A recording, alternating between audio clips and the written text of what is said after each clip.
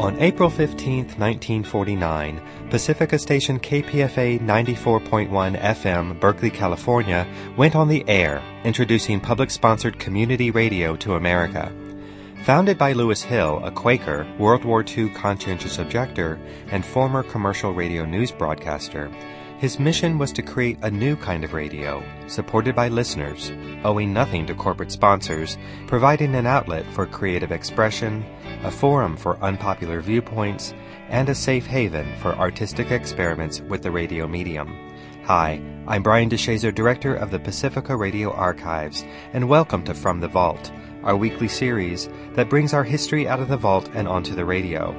Today we're going to listen to as many voices as we can pulled from the archives to celebrate 60 years of broadcasting in the public sector.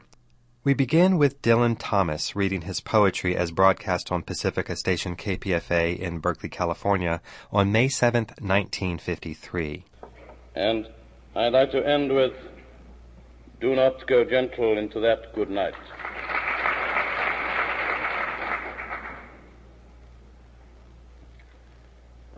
Do not go gentle into that good night. Old age should burn and rave at close of day. Rage, rage against the dying of the light. Though wise men at their end know dark is right, because their words had forked no lightning, they do not go gentle into that good night. Good men the last wave by, crying how bright their frail deeds might have danced in a green bay. Rage, rage against the dying of the light. Wild men who caught and sang the sun in flight, and learned too late they grieved it on its way, do not go gentle into that good night. Grave men near death, who see with blinding sight, blind eyes could blaze like meteors and be gay. Rage, rage against the dying of the light. And you, my father, there on the sad height, curse, bless me now with your fierce tears, I pray. Do not go gentle into that good night. Rage, rage against the dying of the light.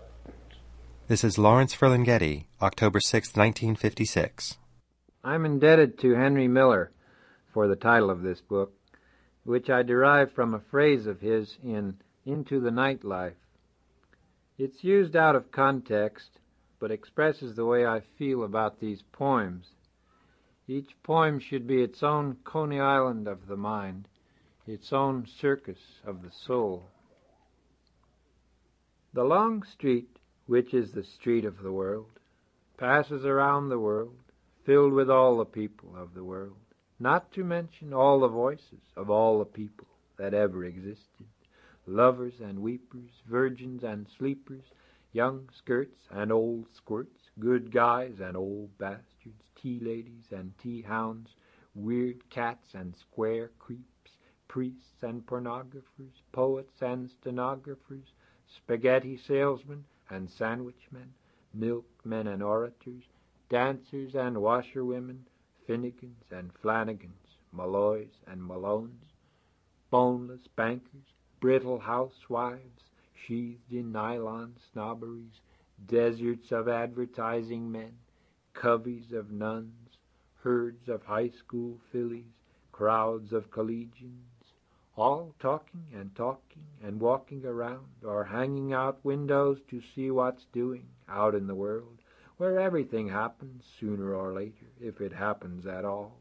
And the long street, which is the longest street in all the world, but which isn't so long as it seems, passes on through all the cities and all the scenes, down every alley, up every boulevard, through every crossroads, through red lights and green lights, cities in sunlight, continents in rain, hungry Hong Kongs, untillable Tuscaloosas, Oaklands of the soul, Dublins of the imagination, and the long street rolls on around like an enormous choo-choo train, chugging around the world with its bawling passengers and babies and picnic baskets and cats and dogs, and all of them wondering just who is up in the cab ahead, driving the train, if anybody, the train which runs around the world like a world going round, all of them wondering just what is up,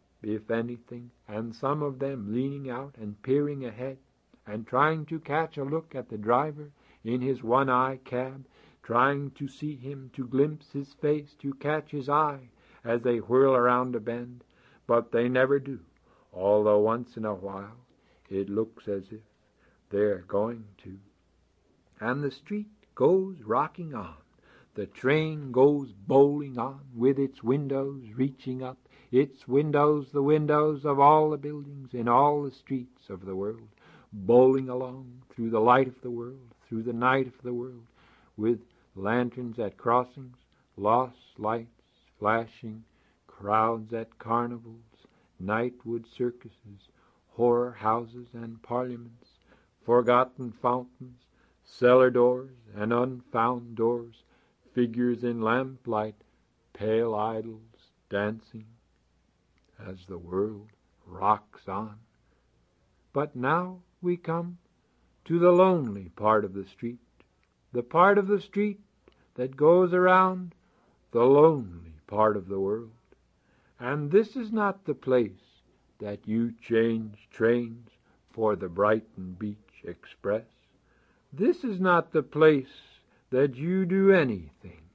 This is the part of the world where nothing's doing, where no one's doing anything, where nobody's anywhere, nobody nowhere except yourself, not even a mirror to make you two, not a soul except your own, maybe, and even that not there, maybe, or not yours, maybe, because you're what's called dead. You've reached your station. Descend. This is Pacifica founder Lewis Hill and Allen Ginsberg reading his poem, Howl. The recording of Allen Ginsberg's poem, Howl, which you're about to hear, was made at KPFA several months ago, before the censorship controversy about the poem had arisen. This recording was, in fact, broadcast by KPFA some months ago, very late one evening.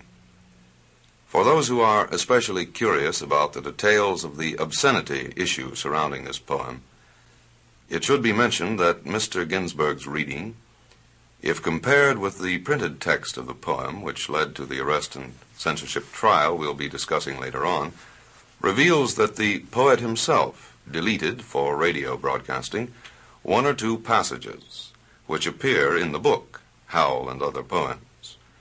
Moreover, for this particular broadcast, and specifically in consideration of the hour at which this broadcast occurs, KPFA has edited out 2 or 3 words or brief passages in the poem, simply as a matter of taste. I think you may feel assured, however, in what you're going to hear, that the full essence of what has provoked the San Francisco Police Department into the arrest of Mr. Ferlinghetti is still present. Mr. Ginsberg's poem is addressed to a friend of his who is confined in an insane asylum in the East. The book, which Mr. Ferlinghetti was arrested for selling, has an introduction by one of the principal American poets of the 20th century, William Carlos Williams. Here are the last 2 paragraphs of Mr. Williams's introduction. He says, "It is the poet Allen Ginsberg who has gone in his own body through the horrifying experiences described from life in these pages. The wonder of the thing is not that he has survived, but that he, from the very depths, has found a fellow whom he can love, a love he celebrates without looking aside in these poems. Say what you will, he proves to us, in spite of the most debasing experiences that life can offer a man, the spirit of love survives to ennoble our lives if we have the wit and the courage and the faith and the art to persist.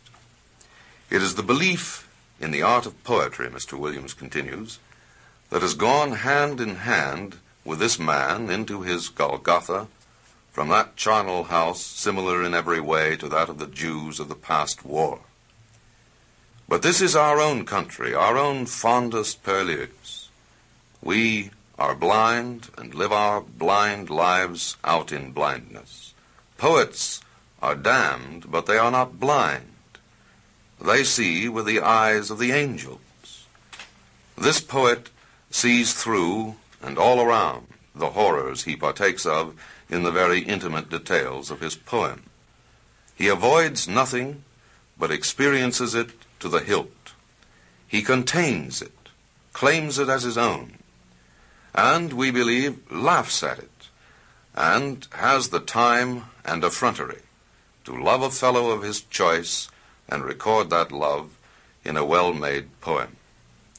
Hold back the edges of your gowns, ladies. We are going through hell. Signed, William Carlos Williams. And now here is Allen Ginsberg reading the poem How. I saw the best minds of my generation destroyed by madness, starving, hysterical, naked, dragging themselves through the Negro streets at dawn looking for an angry fix. Angel-headed hipsters, burning for the ancient, shuddering connection to the starry dynamo in the machinery of night, who poverty and tatters and hollow-eyed and high sat up smoking in the supernatural darkness of cold water flats floating across the tops of cities contemplating jazz, who bared their brains to heaven under the L and saw Mohammedan angels staggering on tenement roofs illuminated, who passed through universities with radiant, cool eyes hallucinating Arkansas and Blake Light tragedy among the scholars of war, who were expelled from the academies for crazy and publishing obscene odes on the windows of their skull.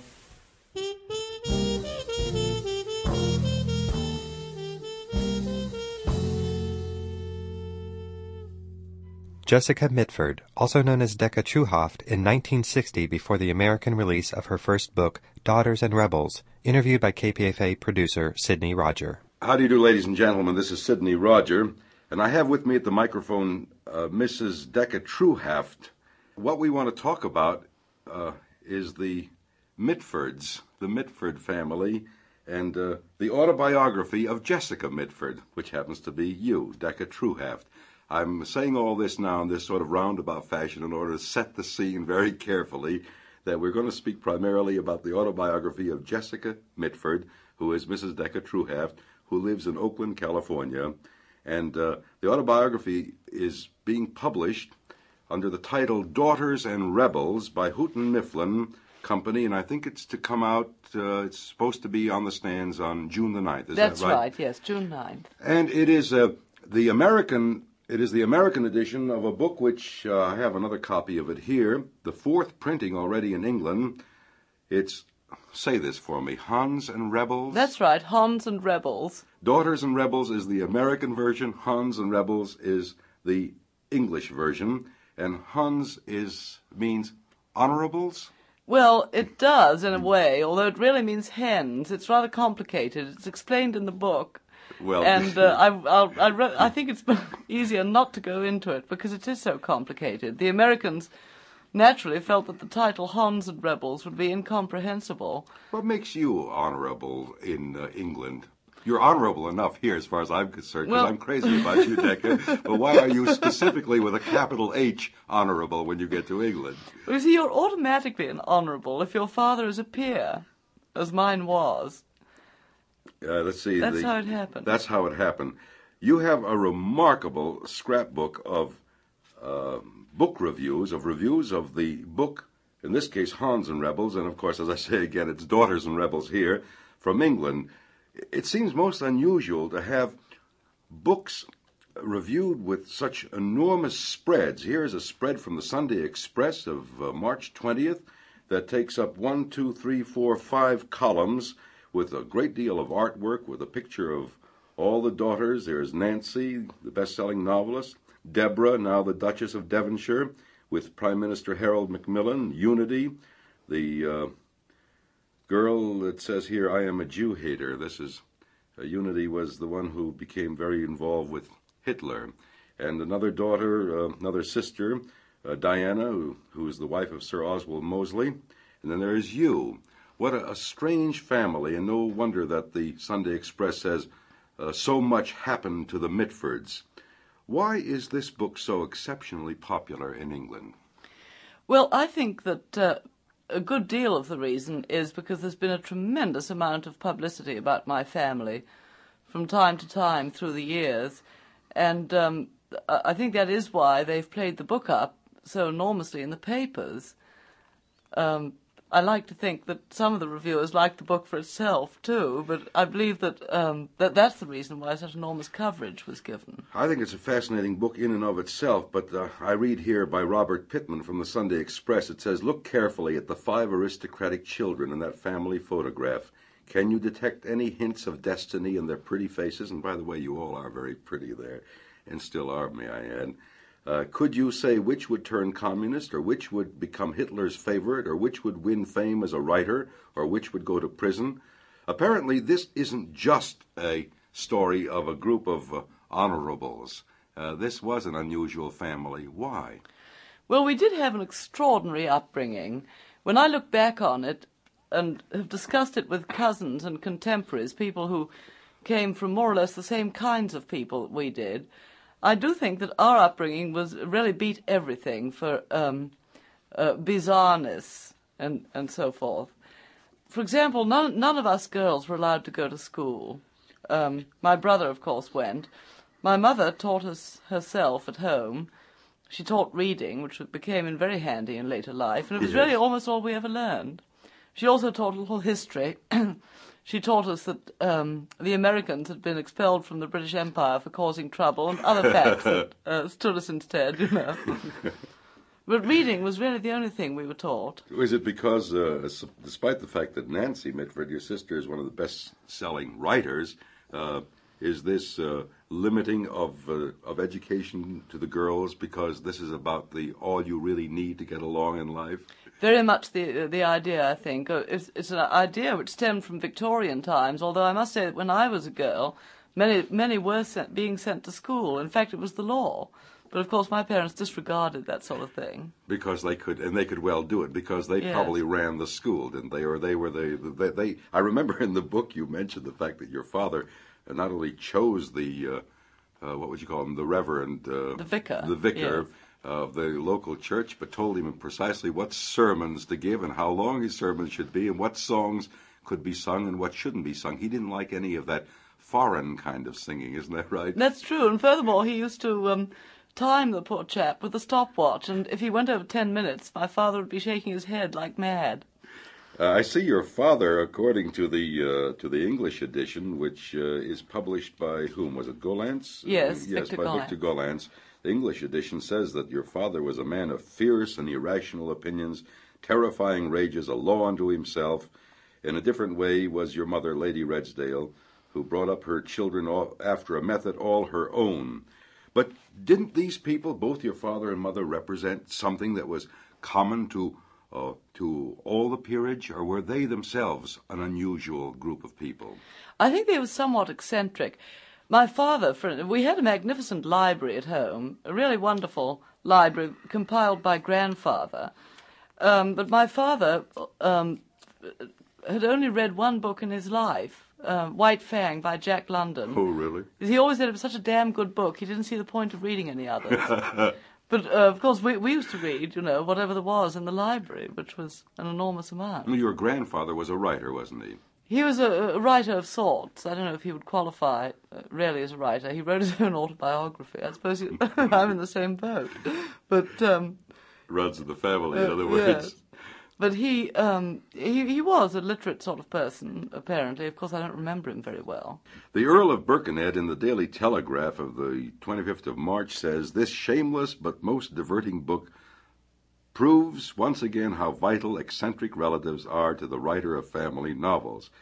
That's kind of cute, but you know, and this is a kind of a charming thing altogether, at the same time, I would say that this isn't just a family novel in that sense, you know, that there are family soap operas, television, all that. I think has a great deal more depth, because you did discuss the rise of a left wing among English youth that was quite significant in its time and showed itself quite courageously in Spain as a case in point. Yes, that's true. When you've written a book yourself, it's very hard to evaluate to what extent it's a light or amusing book, and to what extent it tries to do something further. The critics have said, many of them, that it was evocative of the 30s in a general sort of way, that is, in the way that you speak of, I think. In other words, describing the uprising of movements of young people around pacifism, anti-fascism, the Labour Party, and this kind of thing.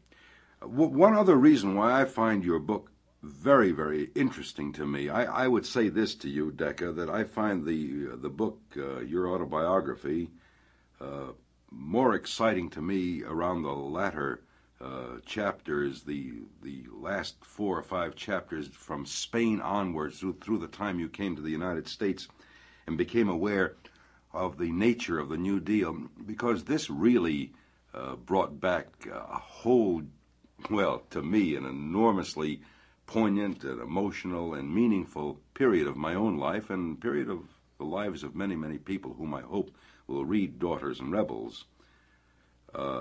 Let's talk just a little bit about that long-forgotten place known as Civil War Spain.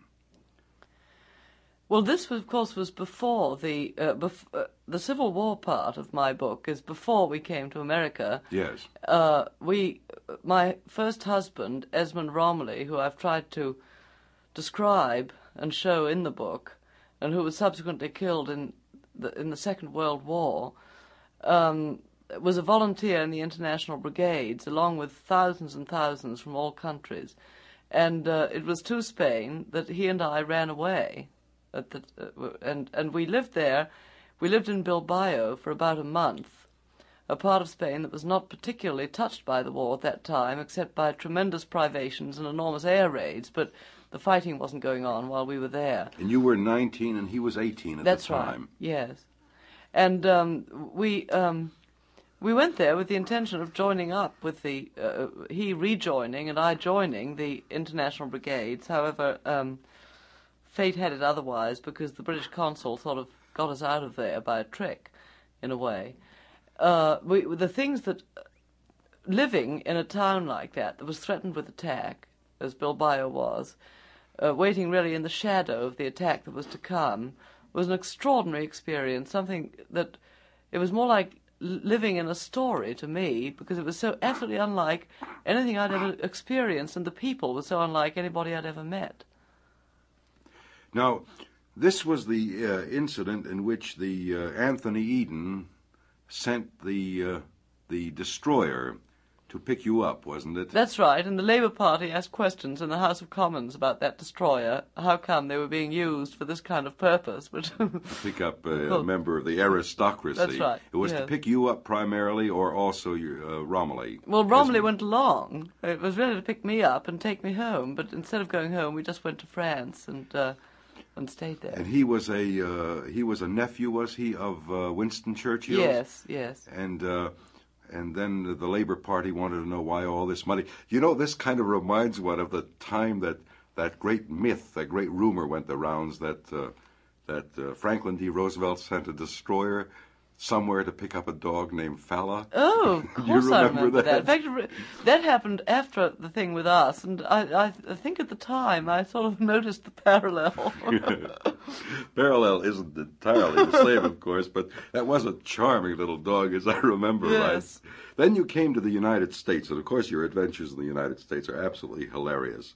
If you can imagine these two young people then, about 2021. That's right. Yeah. Well, the Civil War in Spain was well behind you then, wasn't it? The tragedy of the fall of Madrid and the end of the war was pretty much depressing everybody.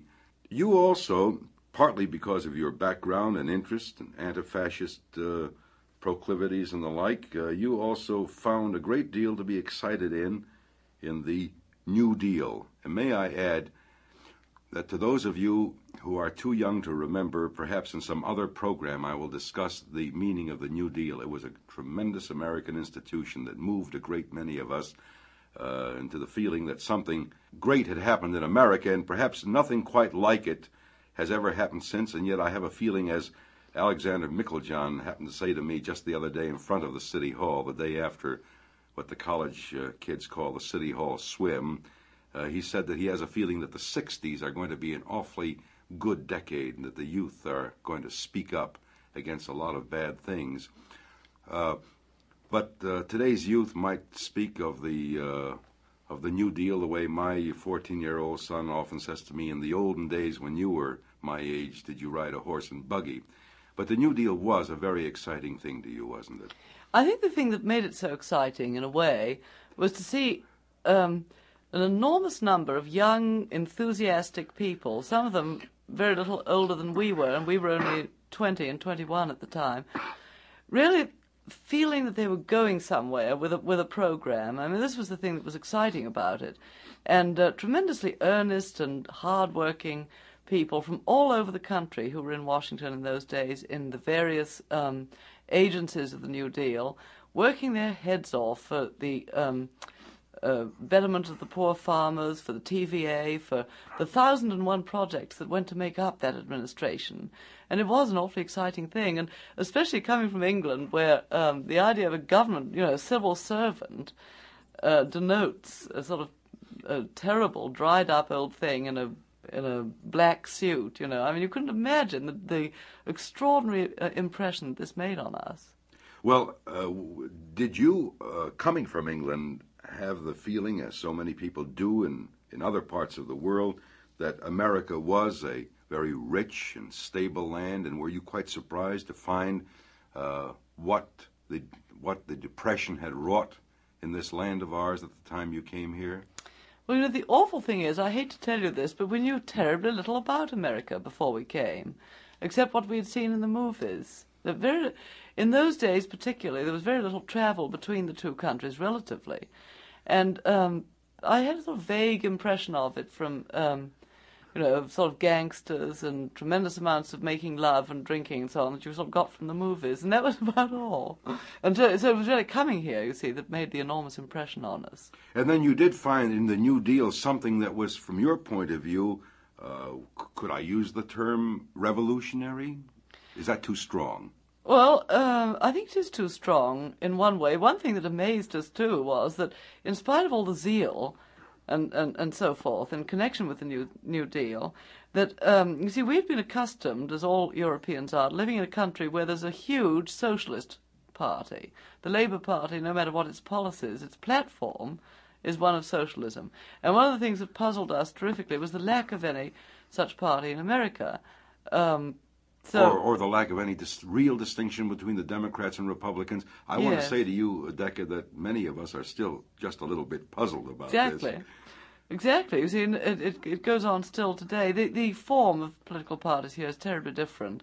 I wouldn't say we considered it revolutionary, because revolutionary to us would have denoted overthrowing the present system of capitalism. Yes, but of course the New Deal was quite the contrary, where it was putting a fairly firm foundation, or at least doing a fairly adequate bolstering job of the system, and doing it in such a way that more people got some of the benefits of the system. That was the thing that impressed us so enormously. It was the absolute liberalism of the whole idea, and the wonderful way that it seemed to be working.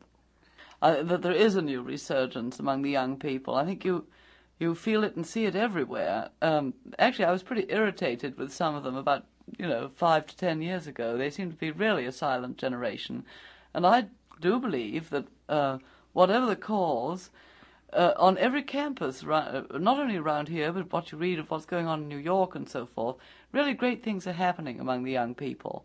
And I think that we are in for better times. You are listening to From the Vault, this week celebrating Pacifica Radio's 60 years of community radio broadcasting with as many voices as we can pack into this program.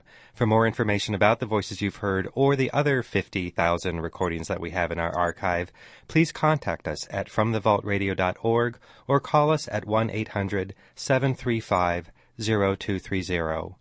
And we continue our program with a rare clip of Harvey Milk from 1978, interviewed by This Way Out's Greg Gordon. I'm Harvey Milk. I'm a supervisor in San Francisco. And I'm Greg Gordon for IMRU. And I'm gay. So am I. And we're up in San Francisco in Harvey's office at Castro Camera.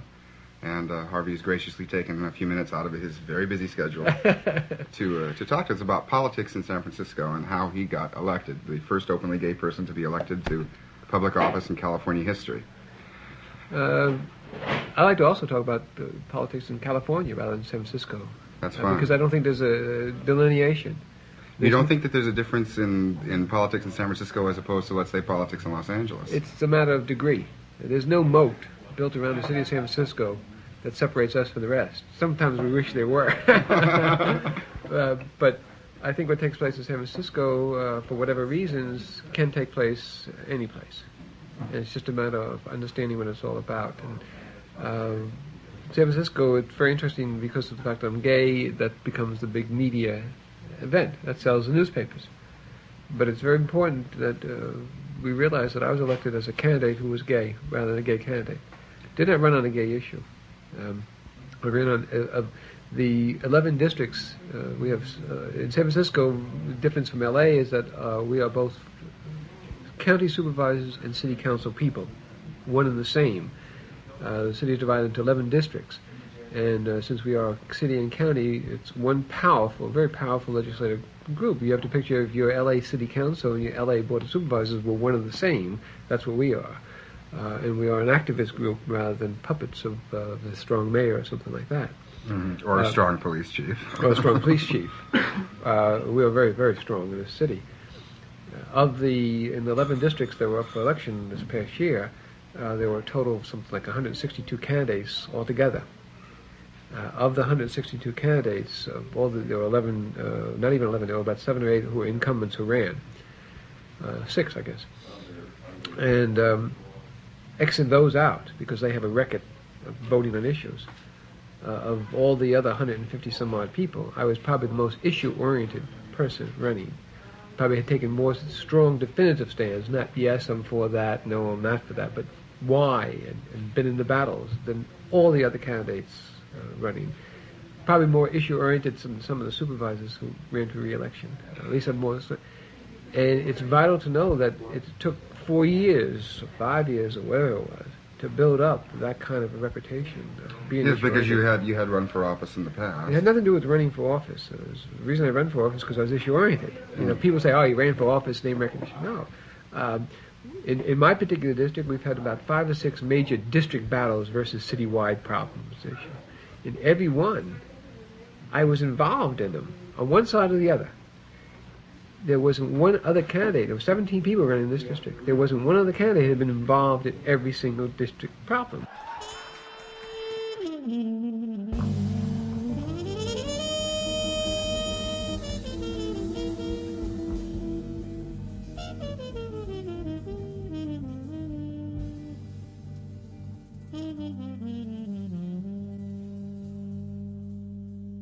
Alan Watts may be the most recognizable voice heard on Pacifica Radio. Here's an excerpt of Alan from a 1960 recording from his home station KPFA in Berkeley, California. For the past 6 years, I have been involved in an experiment concerned with the introduction of the study of Asia into higher education. During this time, I have been brought into contact with almost every phase of the problem, not only of the study of Asia, but of the special problems of higher education as a whole. Everything from raising funds for vital and imaginative but unfamiliar ideas, through the appalling red tape of the academic system, to the intimate personal problems of the vocational counseling of students.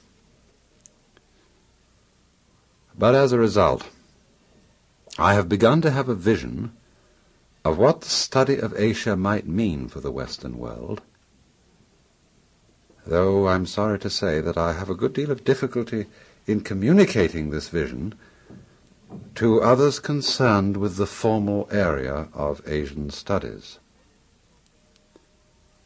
At one end of the problem, I have been faced with those who cling to the utterly discredited notion that scholarly and intellectual pursuits are of no value unless they are rather platitudinously, obviously practical.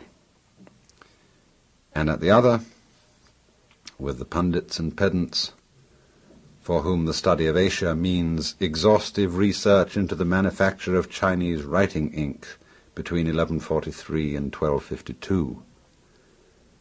I'm very happy and very grateful that I have been born at a time when the problems of human nature and destiny have been peculiarly exaggerated and thrown into sharp relief by an unprecedented development of human power. I feel that the peculiar direction of Western civilization has achieved something fantastically wonderful. It has given human beings the technical means of amplifying and exploiting almost every idiocy of which we are capable, and at the same time of taking the most brutal, hard-boiled, and realistic view of man's place in the universe. And as we continue our program, we're going to be listening to voices of Naomi Klein, Carmen McRae, Angela Davis, Molly Ivins, Arundhati Roy, Christopher Isherwood, Tennessee Williams, Harvey Milk, John Trudell, Edward Said, Diane DePrima, and Frank Zappa. Well, I wonder if there's anything recently that you've seen on C-SPAN you'd like to comment about. The other day I watched an interesting hearing on the A-12. Now, the A-12 is a type of aircraft, a stealth-type aircraft, that was running billions of dollars over budget and way behind schedule, and Dick Cheney, the Secretary of Defense, canceled the contract in January. And what happened at the point of the contract cancellation was these two companies who were partners in building the plane, McDonnell Douglas and General Dynamics, they were sharing the government contract to build the plane, and they had been overpaid and paid in advance to the tune of about $1.35 something billion dollars, and when the program was canceled, they were obliged to return this money to the government. But instead of giving the money back, they worked out some kind of a hanky-panky with the governmental agency that is supposed to oversee these contracts, and they kind of let it slide. And the net result was the biggest bailout in government contracting history, except that it wasn't a bailout. It was a de facto bailout. And so they were holding a hearing on this matter. I guess about 3 hours worth of it went on C-SPAN the other day, and I taped it. It was quite interesting. The chairman of the committee was Representative Conyers, and the thing that struck me about the proceedings was it was very bipartisan. The Republicans and the Democrats on the committee were equally irate that this event had occurred, and it was probably the least partisan committee hearing that I've viewed on there, just because all of these guys seemed to be equally outraged at what had happened. Naomi Klein. The roots of this idea both of the shock doctrine and of the emergence of a new stage where the shocks are getting bigger, which I'm calling disaster capitalism, really began when we were filming The Take in Argentina. And there's one moment that I always remember very vividly when we were shooting a scene for a film in a factory in Patagonia, in Neuquén, in southern Argentina, a beautiful part of the country. And there's a factory there called Zenon that is the largest tile factory in Latin America. They make bathroom tiles, kitchen tiles. And when Argentina fell into an economic crisis, many of the owners of the factories decided to just take the money and run, flee the country, get out while they could, including the owners of this factory. And the workers at that factory decided, like many workers in Argentina in this period, to unfire themselves. And they just refused to be fired. They went back into their factory, and they insisted on working. It was the reverse of a strike, if you will. They didn't withhold their labor. They insisted on giving it. And interestingly, one of their greatest challenge was not finding customers for the tiles, because in fact they had many customers for these tiles, and they were able to sell them quite cheaply. The biggest problem was the police. The police were constantly showing up to try to evict them because they wanted to sell off the remaining machines and just milk the very last, bit of capital out of this factory, just sell it off for parts. So because of this constant threat from the state, the workers at Zenon were all equipped with a slingshot and a little arsenal of marbles about this big that were actually part of the production process of making these tiles, because you take the clay from the beautiful Patagonian desert and then you grind it up in these huge machines that, with these ceramic balls that pound the clay into the material to make the clay to make the tiles.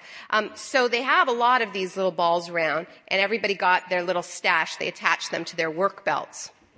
And so we wanted to shoot a scene for the film where we would go up to the roof of the Zenon factory, where there were just these incredible views, because it was just this flat desert, beautiful red desert, as far as the eye could see. We wanted to go up there at sunset and shoot the workers practicing their slingshots.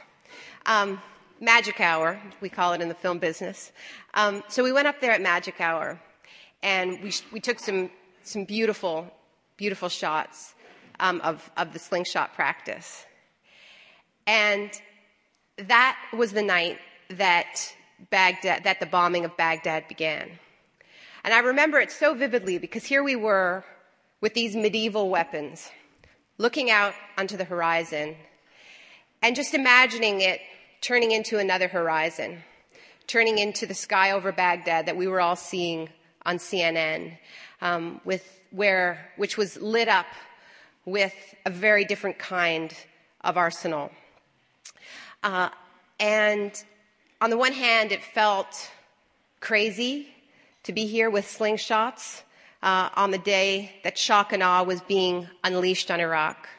But on the other hand, we also felt like there was nowhere we'd rather be, because when that kind of destruction finished and failed, there would have to be alternatives. And we felt so strongly that what we were witnessing in this moment was an example of the kind of alternative, the kind of different world that increasingly people would turn to.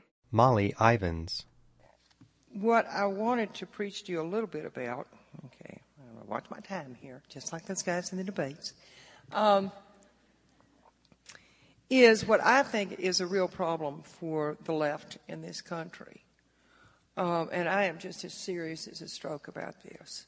You people need to work harder at having fun. You do not have enough fun.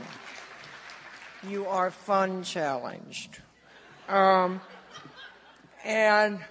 the reason you got to have fun is because, as that great philosopher Jimmy Buffett says, if we couldn't laugh, we would all go insane.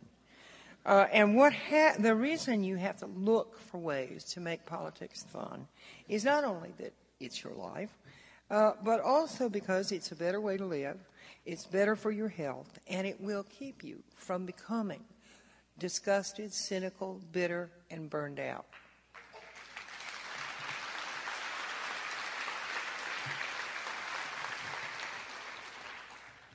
There is no use at all in thinking, well, we'll have fun after we win. Wrong approach. As a Texas liberal, I would like to explain to y'all, not a good plan.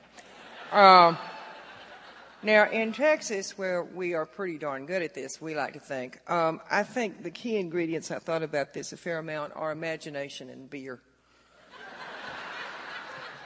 Recommend it, or whatever California variant you might prefer. Tennessee Williams. Mr. Williams, in your memoirs you describe your meeting with Mr. Brando. I wonder if you could recollect that for us. Oh, I described them exactly as they were. If you read the memoirs, why, that's exactly how it took place. He was sent up by Elia Kazan, found him, I hadn't heard of him even, and he was sent up to, I was spending some time on the Cape, and he sent him up there. And, he arrived several days after I was expecting him, and I had given up on him ever appearing, but he did finally arrive with this very pretty young chick, and we were living in desperate circumstances. The Texas producer-director, Margot Jones, was there, and a colleague of hers, Joanna Almbus, and all our lights had gone out, and the plumbing had broken down, and that's all described memoirs, but he repaired everything, and then he just sat down quietly and read, and after a few moments, Margot let out this whoop of delight and got on the phone and said, "This man is the greatest actor I've ever heard, even in Texas." There's one thing that puzzles me about this Tennessee Williams memoirs. It's the same thing, but I remember when I was with you in Provincetown in 1944 that Marlon Brando was there. Well, Harold, you have a unique memory.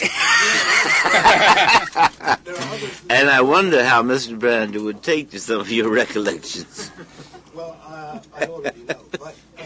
I suspect his lawyers might inform you. John Trudell. I know the GSA and the Public Health Department made the statement one time that they were going to have to rip us off the island because of improper sanitation facilities. But if they're going to take us off the island out there for that, then I think they're going to have to improve conditions on the reservations, because although we have no central heating and we haven't got any steady electricity here, water is a problem. When the Army stops giving us water, then we're going to run into some hassles. But even with all these problems, it's the same as being on the reservation. I've had people say that, well, it's really courageous for you people to be doing this. But we've all been through it before, just a different place. It's the same game, just has a different name now. Alcatraz is nothing but a rock to many people. But it's our rock, and we can develop it, and we can make things work for the Indian people. So it's more than just a rock to us. It's maybe a stepping stone to a better future. Edward Said. Goethe was, I believe, the first great modern European to attempt some kind of artistic synthesis and involvement between what in those days were called the Orient and Europe.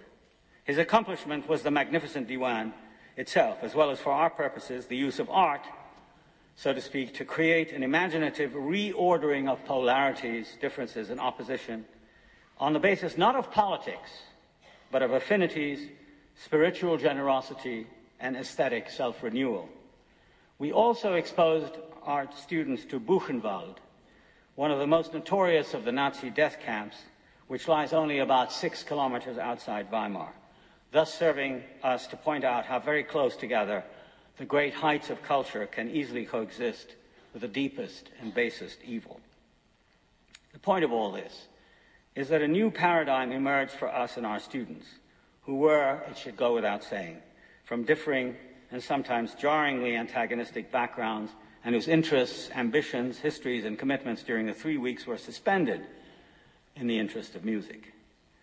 Music, I don't need to insist on this too much, is a silent art.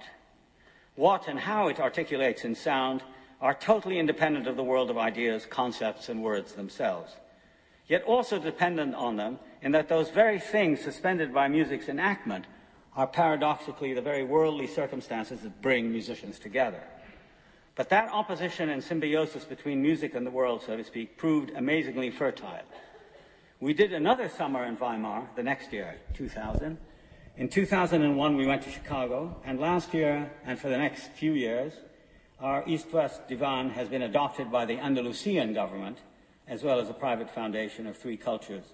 Seville has become our new home.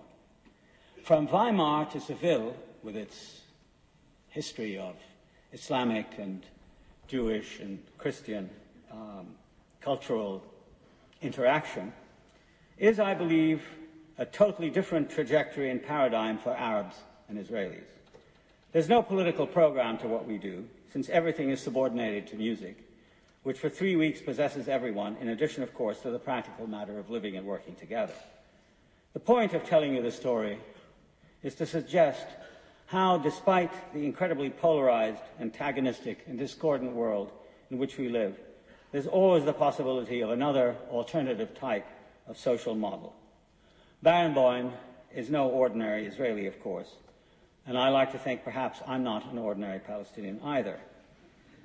But in our work and commitment to our friendship and to music making and discussion, and a disruption of the rigid lines that have circumscribed and organized our public as well as private lives, we go on. If it weren't for the rich emblematic status of Palestine and Israel, however, none of this would have been possible, since it is because the complex issue itself, whose core from my point of view is the struggle for Palestinian human rights in a land sanctified by the 3 monotheistic religions, is so fertile with possibilities, ones that reach into culture, history, politics, and personal relations, that we have been able to do what we do. Diane DePrima. There are those of us who are so desperate behind the exploitation and disintegration that is now going forward on planet Earth that we think and talk in terms of an invader, a race from a larger orb whose appetites so exceed the natural productivity of our little globe that we are aware they can only be here to strip the planet of its resources like locusts and move on. After all, we argue, all evidence points to the fact that the planetary ecology was undisturbed until 20 or 30,000 years ago. So it is not simply man who is the disturbing factor, for man has been here, some say, for 750,000 years, some say for 1,750,000 years. You pick it. Is it one form of man, or as Leroy would have it, the white man is the devil? But that is too simple, and doesn't work either. Both Malcolm X and the Panthers have to admit that not all white men are the devil, but only some. Who? It becomes the problem of naming names. Most important revolutionary activity, fingering the man. To call it imperialism reeks of glibness. Who and why? How long has this revolution been going on? How long do you see it? For sure, I know it goes back to the Reformation, the peasant uprisings in Germany at the time of Paracelsus. Nothing religious about the Reformation, man. It was simply a class battle, Catholic Church plus aristocracy versus the serfs. If they could get out from under, they could get out from under. If they could get to God direct, without priest, they stood that much better chance of running their own lives. 700,000 German peasants killed in 1 year under the banner of the Bundschuh, the wooden shoe of the peasantry. How far back do you take it? To Spartacus? To Babylonia? 300% interest a year there during its last days, and if you defaulted on payment, your family as well as your goods were seized and sold. What slave uprisings in Greece? In Egypt? Who writes the history books, and will they tell us about it? History is a nightmare from which I am trying to awake, said Joyce. A dream is what you make it. Who writes the history books? How do we step out of history? Do you want to step out of history? I had better make it clear in front that I do. Christopher Isherwood. I also would like to make an overall remark right here and now, and that is that I challenge the assumption that any kind of material whatever, or any kind of characters whatever, are necessarily suitable or unsuitable for literature. It seems to me that this is something which depends entirely on the writer. What is suitable literature? What is suitable material for the literature which I'm going to write? Material that I know about, material that I can be passionate about, material that I can relate to the surrounding scene, to the rest of the cultural picture of my time or of the time about which I am writing. There seems to be really no other criterion.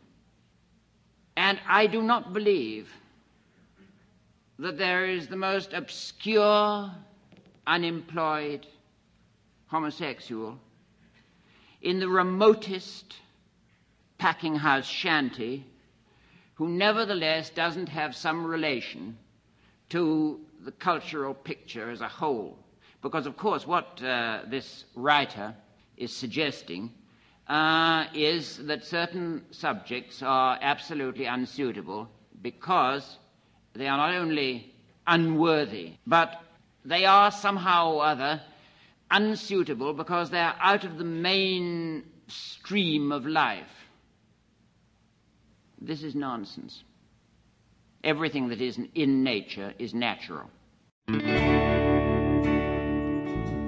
And that does it for this week's edition of From the Vault, marking the 60th anniversary of Pacifica Radio.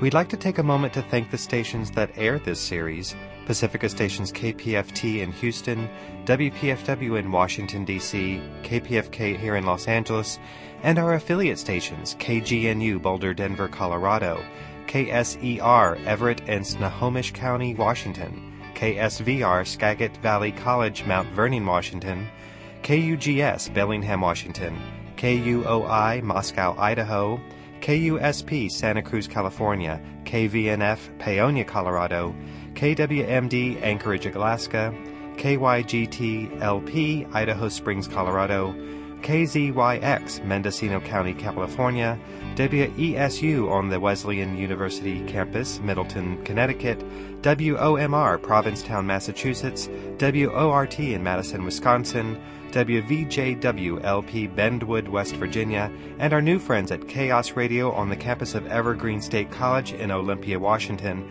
Thanks to Darby, Rachel, Ryan, Cameron, and Gina for hosting us at your pad. It was really groovy there in Olympia. The series is produced by Brian DeShazer and Mark Torres, and executive produced by the Pacifica Radio Archives and Brian DeShazer. From the Vault is presented as part of the Pacifica Radio Archives Preservation and Access Project, which is supported in part by an award from the National Endowment for the Arts and grants from the Grammy Foundation, the Ford Foundation, the University of California Berkeley's Moffett Library, the Pacifica Foundation, and from contributions from Pacifica station listeners. This program was written by Mark Torres and Brian DeShazer. Our theme music is by Kevin Drum Holiday. I'm Brian DeShazer, and thanks for listening.